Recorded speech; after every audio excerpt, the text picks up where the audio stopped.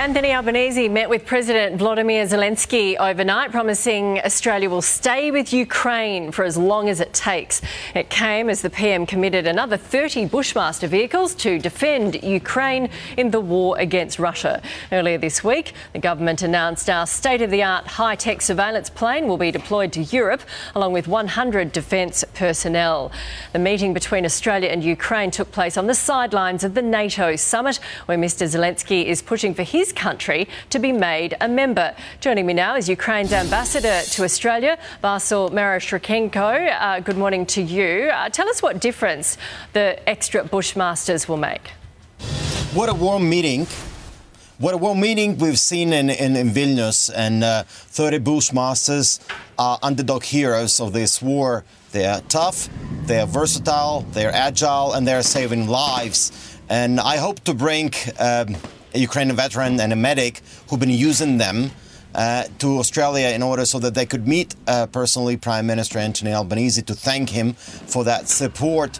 And they've been essential, very helpful, and Bushmaster has become a symbol of the Australian support for Ukraine. So did you say you want Zelensky to come to Australia? Oh, I would love Zelensky to come to Australia. I'm sure he will when this all is over.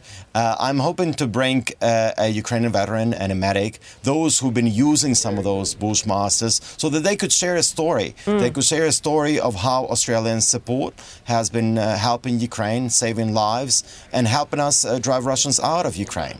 Let's talk about Ukraine's quest to become part of NATO.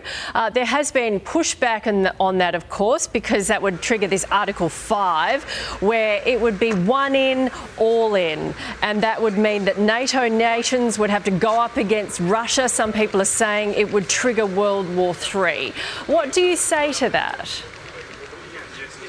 It's been... Ukraine got much closer to NATO out of this summit. Of course, there was an expectation that we will hear a clear timeline on the invite when it's going to come. We didn't expect to join NATO in that summit, and everybody understands it. It was rather getting an invite and understanding what the timeline is. However, President Zelensky held many bilateral meetings, and also there was a joint statement from the G7 countries, which will be providing an interim security guarantee while we are on our way to NATO in the future. It's very important NATO is supporting us in this brutal war against Russia, and its support is very crucial, and we definitely got much closer. That nobody was expecting a breakthrough. Everybody knew it. We're hoping for a clear indication on when it's going to come, but the joint communique was still a step forward, closer to NATO accession. Okay. Vasyl, we thank you very much for your time.